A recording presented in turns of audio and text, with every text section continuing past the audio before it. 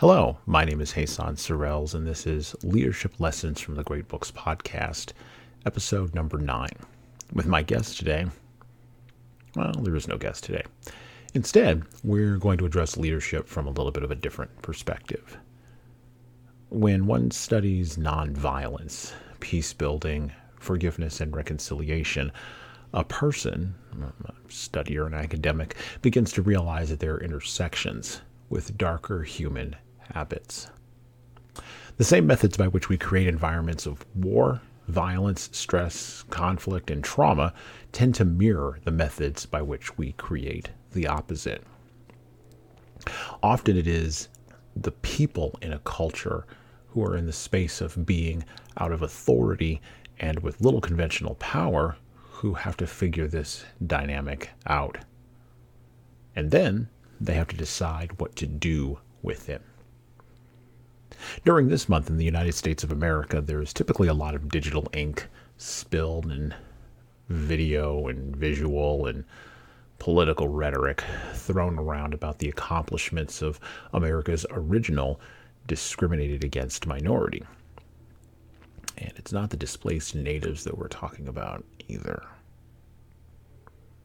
The man who figured out that there was power and the ability to move a majority society in the direction of more rather than less justice was the Reverend Dr. Martin Luther King Jr.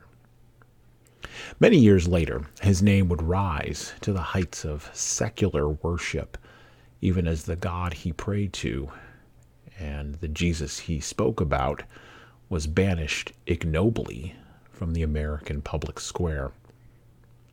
He would be embarrassed and ashamed, I think, if he could see that.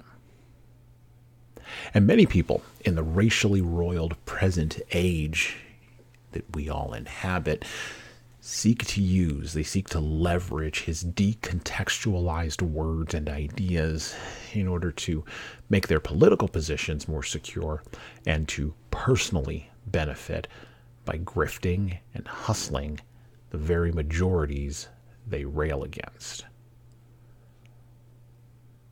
All the while, further damaging and cynically tearing at the social fabric of a country whose promise they never really believed in the first place. Shame on them. Leaders read the great leaders of the past, regardless of the majority or minority status that they may have had, and they seek to learn from those leaders and then to ruthlessly apply the lessons to their own followers' conflicts, problems, issues, and concerns. Regardless of the color of the skin the human being that they are reading may have had. So we're going to take the opportunity to do some reading here today. We're going to take the opportunity to do some examination, and I'm going to inject my own thoughts. So let us read and have ears to hear, and eyes to see, and a brain to comprehend. From the Atlantic Monthly, August 1963, The Negro is Your Brother, Volume 212, Number 2, pages 78 to 88, what would be known later as Letter from a Birmingham Jail. And I quote, "While confined here in the Birmingham City Jail, I came across your recent statement calling our present activities, quote-unquote, unwise and untimely. Seldom, if ever, do I pause to answer criticism of my work and ideas. If I sought to answer all the criticisms that crossed my desk, my secretaries would be engaged in little else in the course of the day, and I would have no time for constructive work. But since I feel that you are men of genuine goodwill and your criticisms are sincerely set forth, I would like to answer your statement in what I hope will be patient and reasonable terms. I think I should give the reason for my being in Birmingham, since you have been influenced by the argument of quote-unquote outsiders coming in. I have the honor of serving as president of the Southern Christian Leadership Conference, an organization operating in every southern state with headquarters in Atlanta, Georgia. We have some 85 affiliate organizations all across the South, one being the Alabama Christian Movement for Human Rights. Whenever necessary and possible, we share staff, educational, and financial resources with our affiliates. Several months ago, our local affiliate here in Birmingham invited us to be on call to engage in a nonviolent direct action program if such were deemed necessary. We readily consented, and when the hour came, we lived up to our promises. So I am here, along with several members of my staff, because we were invited here. I am here because I have basic organizational ties here. Beyond this, I am in Birmingham because injustice is here. Just as the 8th century prophets left their little villages and carried their "Thus saith the Lord" far beyond the boundaries of their hometowns, and just as the Apostle Paul left his little village of Tarsus and carried the gospel of Jesus Christ to practically every hamlet and city of the Greco-Roman world, I too am compelled to carry the gospel of freedom beyond my particular hometown. Like Paul, I must constantly respond to the Macedonian call for aid. Saints, secular and religious, turn out to have feet of clay when they and their actions are inevitably judged by the long course of history. And it is well worth remembering, after the FBI files and the endless rumors, some more salacious than others, that he was just a man. At the end of it all, he was just a man. We celebrate his birthday in January, partially to not overshadow the month that will follow. However, in doing this, we forget that he would have, in all likelihood, wanted you to work. Work, after all, lay at the foundation of the last years of his life, and work defined him from birth to death. This is what leaders do, by the way. They say yes to the work that others may have been offered in the past and said no to performing. And they say yes in spite of what that cost will bear. Back to a letter from a Birmingham jail. In any nonviolent campaign, there are 4 basic steps: collection of the facts to determine whether injustices are alive, negotiation, self-purification, and direct action. We have gone through all of these steps in Birmingham. There can be no gainsaying of the fact that racial injustice engulfs this community. Birmingham is probably the most thoroughly segregated city in the United States. Its ugly record of police brutality is known in every section of this country. Its unjust treatment of Negroes in the courts is a notorious reality. There have been more unsolved bombings of Negro homes and churches in Birmingham than in any other city in this nation. These are the hard, brutal, and unbelievable facts. On the basis of them, Negro leaders sought to negotiate with the city fathers, but the political fathers consistently refused to engage in good faith negotiation. Leaders will sometimes say to our coaches in sessions after training, "I've done all that I can do," or "I've tried everything with this person and they just won't change." This is typically not the truth. Usually leaders, when they say that, are looking for us to provide them with an external justification for something that they've already decided to do. At a minimum, it is an admission of impotency that borders on the incredulous. Leaders haven't done everything until they've done the things that make them the most uncomfortable. In dealing with any reality that needs to be changed, whether it's the reality of an individual or a nation state, whether at work or in the nation state, there have to be 4 basic steps achieved. Clarity about the problem, candor about all the options needed to negotiate the problem, the courage to be uncomfortable with the long and arduous process of changing a circumstance that may be weighed down by both history and inertia, and then, of course, the desire to go forth with a solution. The bigger the weight, the more courage will be required of a leader to face the inertia, their own impotency, and to cast off their own ignorance of solutions to problems that might lay outside their comfort zone. Back to a letter from a Birmingham jail. Then came the opportunity last September to talk with some of the leaders of the economic community. In these negotiating sessions, certain promises were made by the merchants, such as the promise to remove the humiliating racial signs from the stores. On the basis of these promises, Reverend Shuttlesworth and the leaders of the Alabama Christian Movement for Human Rights agreed to call a moratorium on any type of demonstration. As the weeks and months unfolded, we realized that we were the victims of a broken promise.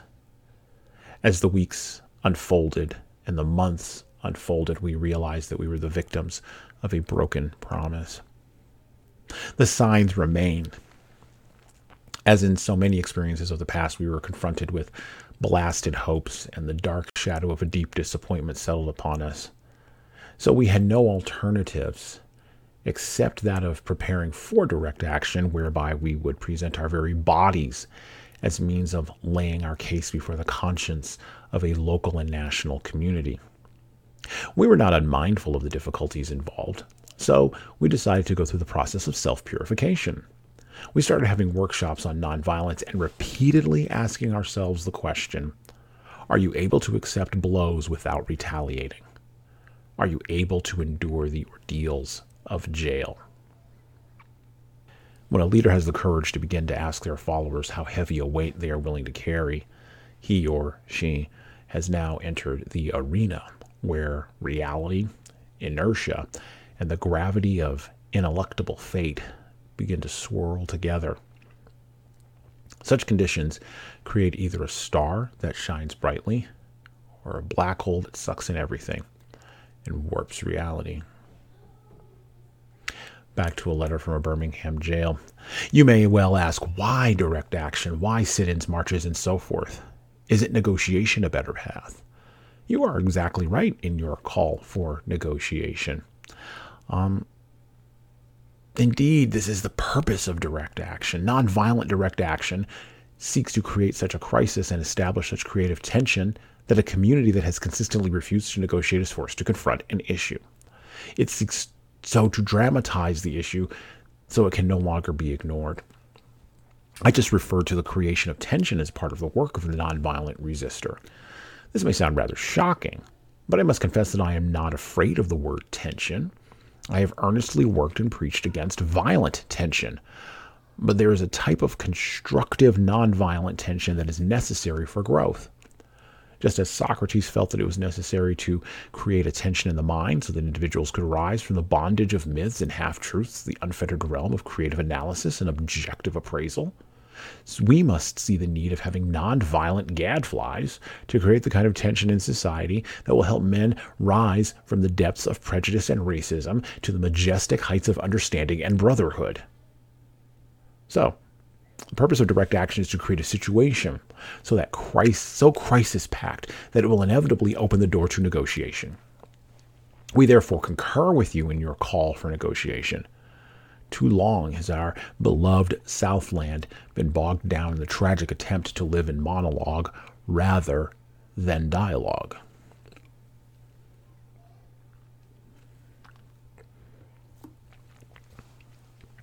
Another question we ask participants in our training, one of many, is this one, in relation to conflict and negotiation mostly, but it works pretty well in other contexts, is, do you believe you think clearly?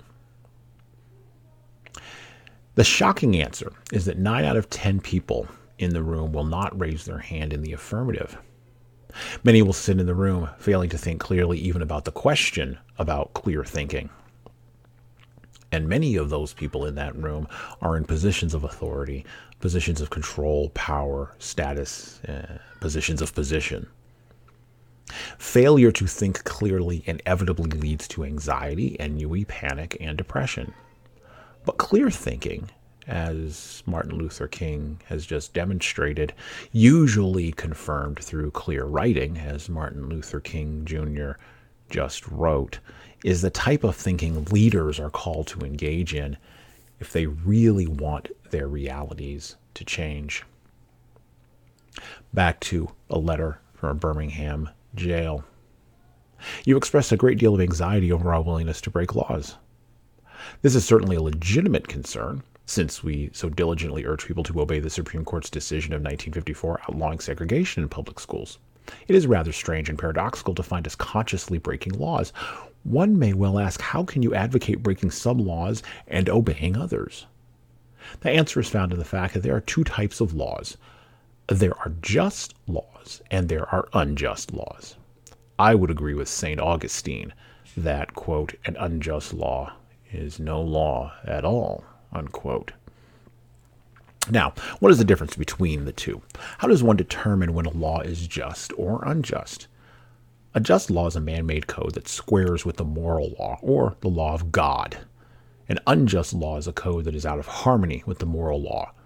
To put it in terms of St. Thomas Aquinas, an unjust law is a human law that is not rooted in eternal and natural law. Any law that uplifts human personality is just. Any law that degrades human personality is unjust. All segregation statutes are unjust because segregation distorts the soul and damages the personality. It gives the segregator a false sense of superiority and the segregated a false sense of inferiority. To use the words of Martin Buber, the great Jewish philosopher, segregation substitutes an I-it relationship for the I-thou relationship and ends up relegating persons to the status of things. So segregation is not only politically, economically, and sociologically unsound, but it is morally wrong and sinful. Paul Tillich has said that sin is separation. Isn't segregation an existential expression of man's tragic separation, an expression of his awful estrangement, his terrible sinfulness?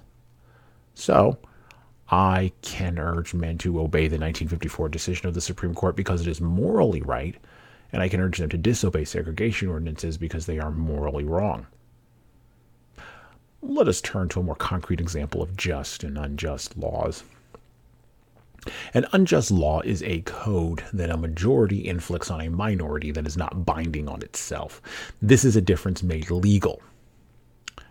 On the other hand, a just law is a code that a majority compels a minority to follow, and that it is willing to follow itself.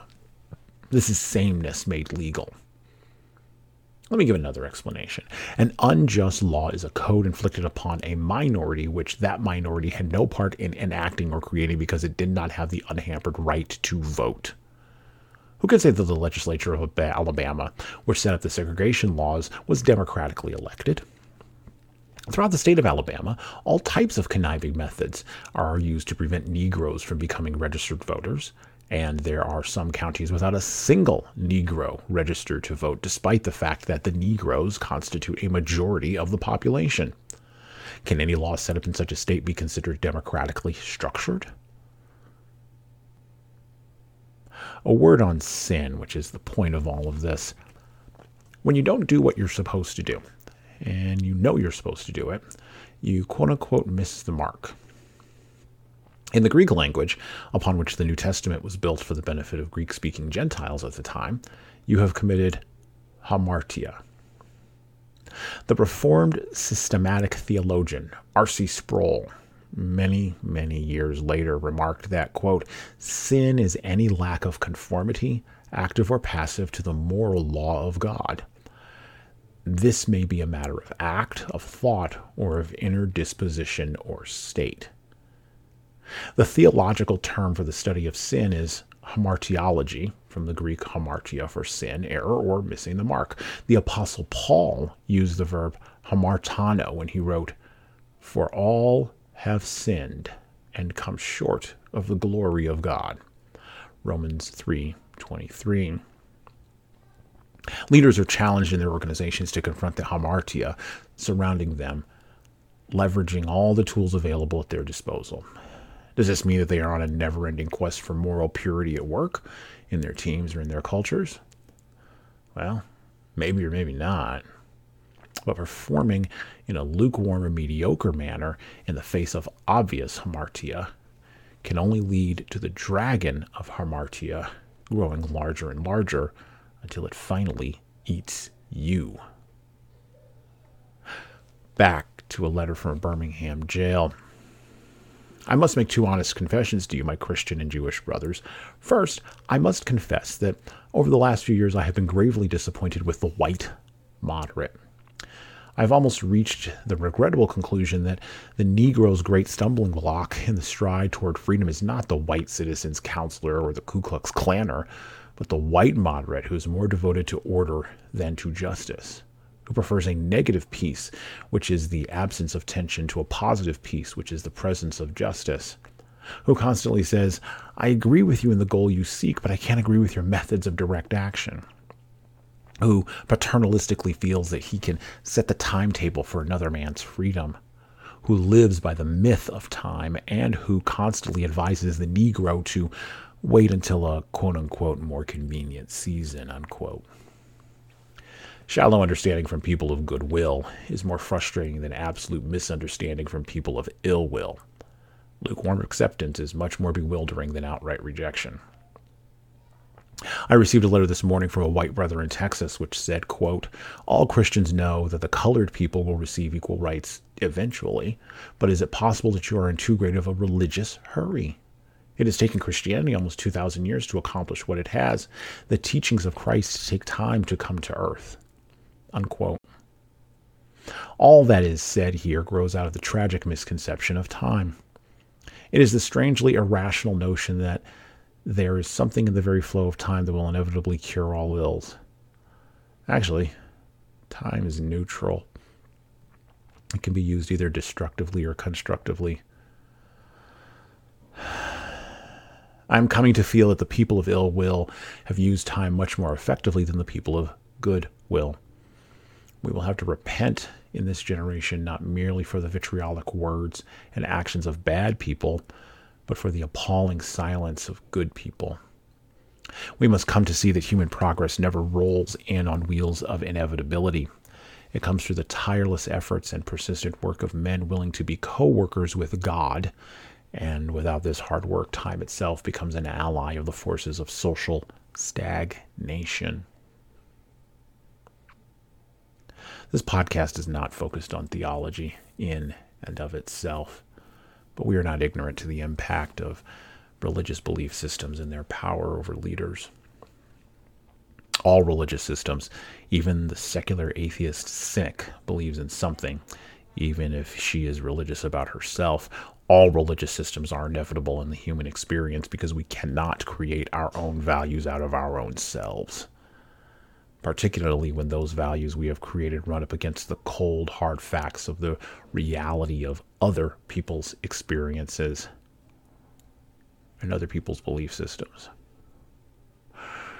Christianity, a truly radical religion whose founders made radical claims about the man and his beliefs that lie at the core of the tradition, requires its followers to take its precepts deadly seriously, all the way down to the precepts that exist from Jesus Christ's mouth about justice, morality, and the teachings on justice. Jesus' presence and existence confounds the believer and the unbeliever alike, but for different reasons. It behooves leaders to know the words that Jesus said, particularly as those words have influenced the direction, tone, and shading of Western thought for the last 2 millennia. You cannot have justice without Jesus, but you can have plenty of injustice without Jesus. Back to a letter from a Birmingham jail. You spoke of our activity in Birmingham as extreme. At first, I was rather disappointed that fellow clergymen would see my nonviolent efforts as those of an extremist. I started thinking about the fact that I stand in the middle of 2 opposing forces in the Negro community. One is a force of complacency made up of Negroes who, as a result of long years of oppression, have been so completely drained of self-respect and a sense of somebodyness that they have adjusted to segregation. And on the other hand, a few Negroes in the middle class who, because of a degree of academic and economic security, and because at points they profit by segregation, have unconsciously become insensitive to the problems of the masses. The other force is one of bitterness and hatred, and comes perilously close to advocating violence. It is expressed in the various black nationalist groups that are springing up all over the nation, the largest and best known being Elijah Muhammad's Muslim movement. This movement is nourished by the contemporary frustration over the continued existence of racial discrimination. It is made up of people who have lost faith in America, who have absolutely repudiated Christianity, and who have concluded that the white man is an incurable devil. I have tried to stand between these 2 forces, saying that we need not follow the do-nothingism of the complacent or the hatred and despair of the black nationalist. There is a more excellent way of love and nonviolent protest. I'm grateful to God that through the Negro Church, the dimensions of nonviolence entered our struggle. If this philosophy had not emerged, I am convinced that by now many streets of the South would be flowing with floods of blood. And I'm further convinced that if our white brothers dismiss as rabble-rousers and outside agitators those of us who are working through the channels of nonviolent direct action and refuse to support our nonviolent efforts, millions of Negroes, out of frustration and despair, will seek solace and security in black nationalist ideologues and ideologies, a development that will inevitably lead to a frightening racial nightmare.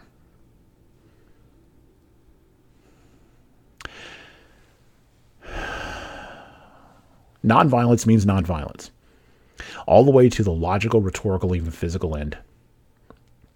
The church, the Christian church, is fundamentally nonviolent. Anything outside the church may become hostage to ideology, slave to men's passions, or justified by rational scientific methodology to serve an end. Advocating violence as a leader doesn't make you lead better. Violence is the last act, not the first, and should be treaded into dangerously rather than gleefully, or even worse, ideologically. Lastly, from a letter from Birmingham jail by the Reverend Dr. Martin Luther King Jr. Oppressed people cannot remain oppressed forever. The urge for freedom will eventually come. This is what has happened to the American Negro. Something within has reminded him of his birthright of freedom. Something without has reminded him that he can gain it. Consciously and unconsciously, he has been swept in by what the Germans call Zeitgeist, and with his black brothers of Africa and his brown and yellow brothers of Asia, South America, and the Caribbean, he is moving with a sense of cosmic urgency toward the promised land of racial justice. Recognizing this vital urge that has engulfed the Negro community, one should readily understand public demonstrations. The Negro has many pent-up resentments and latent frustrations. He has to get them out. So let him march sometime. Let him have his prayer pilgrimages to the city hall. Understand why he must have sit-ins and freedom rides.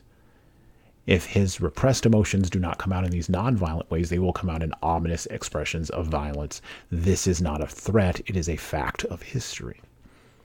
So I have not said to my people, get rid of your discontent, but I have tried to say that this is normal, and healthy discontent can be channeled through the creative outlet of nonviolent direct action. Now, this approach is being dismissed as extremist. I must admit that I was initially disappointed in being so categorized. But as I continued to think about the matter, I gradually gained a bit of satisfaction from being considered an extremist. Was not Jesus an extremist in love? Love your enemies, bless them that curse you, pray for them that despitefully use you. Was not Amos an extremist for justice? Let justice roll down like waters and righteousness like a mighty stream. Was not Paul an extremist for the gospel of Jesus Christ? I bear in my body the marks of the Lord Jesus. Was not Martin Luther an extremist? Here I stand. I can do no other. So help me God. Was not John Bunyan an extremist? I will stay in jail to the end of my days before I make a mockery of my conscience. Was not Abraham Lincoln an extremist? This nation cannot survive half slave and half free. Was not Thomas Jefferson an extremist? We hold these truths to be self-evident, that all men are created equal. So the question is not whether we will be extremists, but what kind of extremists we will be. Will we be extremists for hate, or will we be extremists for love? Will we be extremists for the preservation of injustice, or will we be extremists for the cause of justice? As we turn the corner, remember that leaders have to make decisions and have to commit with consistency to their proscriptions and prescriptions. When we have made a decision and follow through on it as leaders, we have done so with clarity, candor, and courage, and not done it quickly. Well, then we become forces for justice, not by creating new things, but instead by demanding that present institutions live up to their own established standard. Finally, the end here, from a letter from a Birmingham jail. But the judgment of God is upon the church as never before. If the church of today does not recapture the sacrificial spirit of the early church, it will lose its authentic ring, forfeit the loyalty of millions, and be dismissed as an irrelevant social club with no meaning for the 20th century. I meet young people every day whose disappointment with the church has risen to outright disgust. I hope the church as a whole will meet the challenge of this decisive hour. But even if the church does not come to the aid of justice, I have no despair about the future. I have no fear about the outcome of our struggle in Birmingham, even if our motives are presently misunderstood. We will reach the goal of freedom in Birmingham and all over the nation, because the goal of America is freedom. Abused and scorned though we may be, our destiny is tied up with the destiny of America. Before the Pilgrims landed at Plymouth, we were here. Before the pen of Jefferson scratched across the pages of history the majestic words of the Declaration of Independence, we were here. For more than 2 centuries, our foreparents labored here without wages.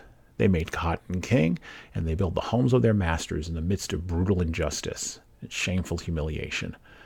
And yet, out of a bottomless vitality, our people continue to thrive and develop. If the inexpressible cruelties of slavery could not stop us, the opposition we now face will surely fail. We will win our freedom, because the sacred heritage of our nation and the eternal will of God are embodied in our echoing demands. If I have said anything in this letter that is an understatement of the truth and is indicative of an unreasonable impatience, I beg you to forgive me. If I have said anything in this letter that is an overstatement of the truth and is indicative of my having a patience that makes me patient with anything less than brotherhood, I beg God to forgive me. And that was the Reverend Dr. Martin Luther King Jr. speaking to us across the distances of history and appealing to our Christian roots in an Augustinian manner and saying yes to a call to engage in a struggle that has already very much been won, and not in the ways that he thought. The words he used to describe the United States' original sin, and then the years following, the dealing with that at a cosmic level, echo through to today in the efforts of every tin-pot, ideologically enslaved leader of a movement in the remainder of the 20th and the opening of the 21st century. And yet, though he had feet of clay, as all leaders do, his followers could mimic the language and sense the energy, but they missed the core of the argument. Christian belief, thoughts, and appeal to righteousness has influenced opposition to oppression in the modern world, from the efforts of William Wilberforce to the writing of this letter. The first lesson for leaders here is clear. The enemies of your position clearly will seek to destroy you, but so will the zealots on the other side and within your own camp who claim to be your allies. The second lesson for a leader is as follows. Be prepared to adopt a cosmological view of changing people, systems, and institutions. For when you are seeking to lead people into the process of bending the iron law of institutions, you have to know that it may take a while to heat that iron up. The third and final lesson for leaders is that they should prepare themselves to give everything, emotionally, psychologically, financially, and even physically, to the change they want to see in the world. It is never, and it will never, be enough to show up, say slogans, intimidate enemies, and then turn around, pack up, and go home. And being the change you want to see is more than just a cool meme quote. And to think, you just learned all of that about leadership directly from jail. And that's it for me. Follow us on all the places that you follow us. Please subscribe to Leadership Lessons from the Great Books podcast. Please tell your friends. Please like and share. Please also check out the HSCT website for all products and solutions. Please check out the Leading Keys website for products and solutions, our remote training services, our books, our trainings that will help you become a better leader. And watch this space for more information about our upcoming book, 12 Rules for Leaders, a foundational guide to intentional leadership, coming in April 2022. Please also go to HassanSorrells.com for more blogs and more posts about how you can be a better leader, and check out all of our YouTube channels online. Thanks, and have a great rest of your leadership day. Out.